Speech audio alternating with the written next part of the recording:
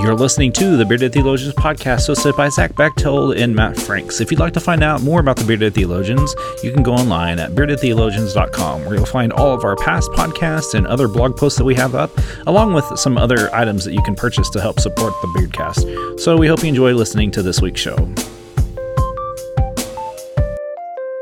You're listening to the Bearded Theologians podcast hosted by Matt Franks and Zach Bechtold.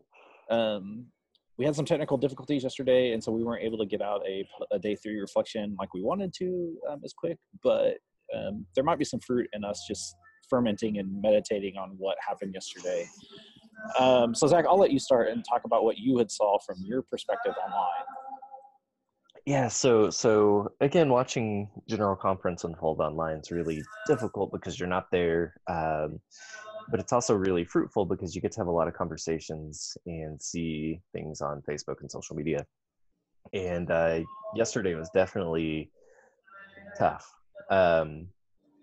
Being a proponent of the One Act Plan,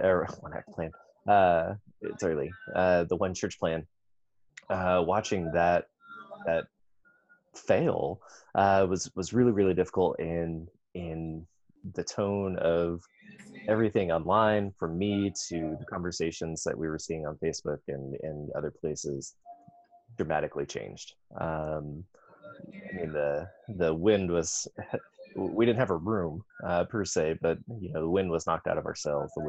Air was sucked out of the room, and it just left everyone with a lot of questions of what now? What do we do? And especially in our conference, where we're living into the One Church Plan now, and have been for since last General Conference. It leaves us with a lot of questions, a lot of hurt, a lot of anxiety, and just simply exhausted, mentally and spiritually.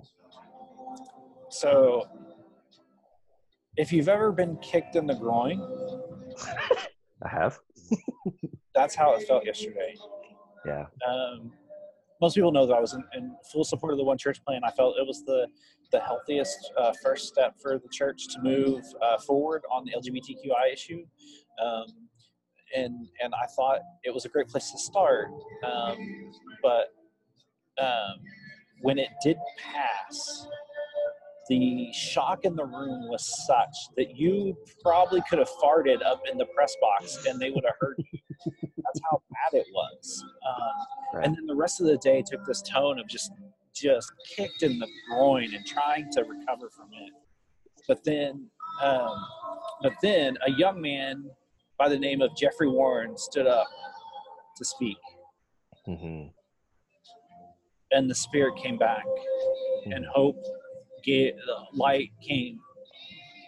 And after he spoke, his 3-minute speech was, if you haven't watched it on YouTube yet, you're not Methodist, or you just don't care, go watch his speech. Very powerful. But whether you agree with him or not, go right, watch it. Very powerful speech. But then in his speech, he after his speech was done, a chant of Jesus loves me erupted. And if you want to talk, I mean, just the powerful that came out of that gave a glimmer of hope for today. We're entering in the last day here, and it's going to be rough. And people are digging in, and my prayer is simple, that hope abounds and love prevails. And so, go ahead. Well, and I was just going to add, that same thing online as people were going to bed last night, pastors and bishops and lay people and folks that are there in those rooms, as well as here at home, we're sharing on Facebook, sharing the hope they're finding in these moments. Things like what you guys experienced in the room with JJ, and singing, and just that hope, but also gathering and lamenting in bars and ending up circling up and praying as an entire bar, finding those moments in hallways and hotel rooms and all of the places that we gather in finding hope. And so there was a lot of sharing last night online of those stories, of those places where, God, it feels like we just got kicked in the groin. What do we do now? Well, here's these bits of hope. Here outside of this big sterile room, there's hope. There's movement, there's passion, there's love and grace. And that is what's carrying us on into the next day. And so getting to hear those stories come back as well is huge. So for today, for those of you that will be watching live stream, take care of yourself, take time, because that's important. And just be in prayer, because today's the day. Something's going to happen today. I don't know what. Something will happen today, and so we'll see. And so for the Bearded Theologians, I'm Matt Franks. I'm Zach Bechtold. Thanks for checking us out.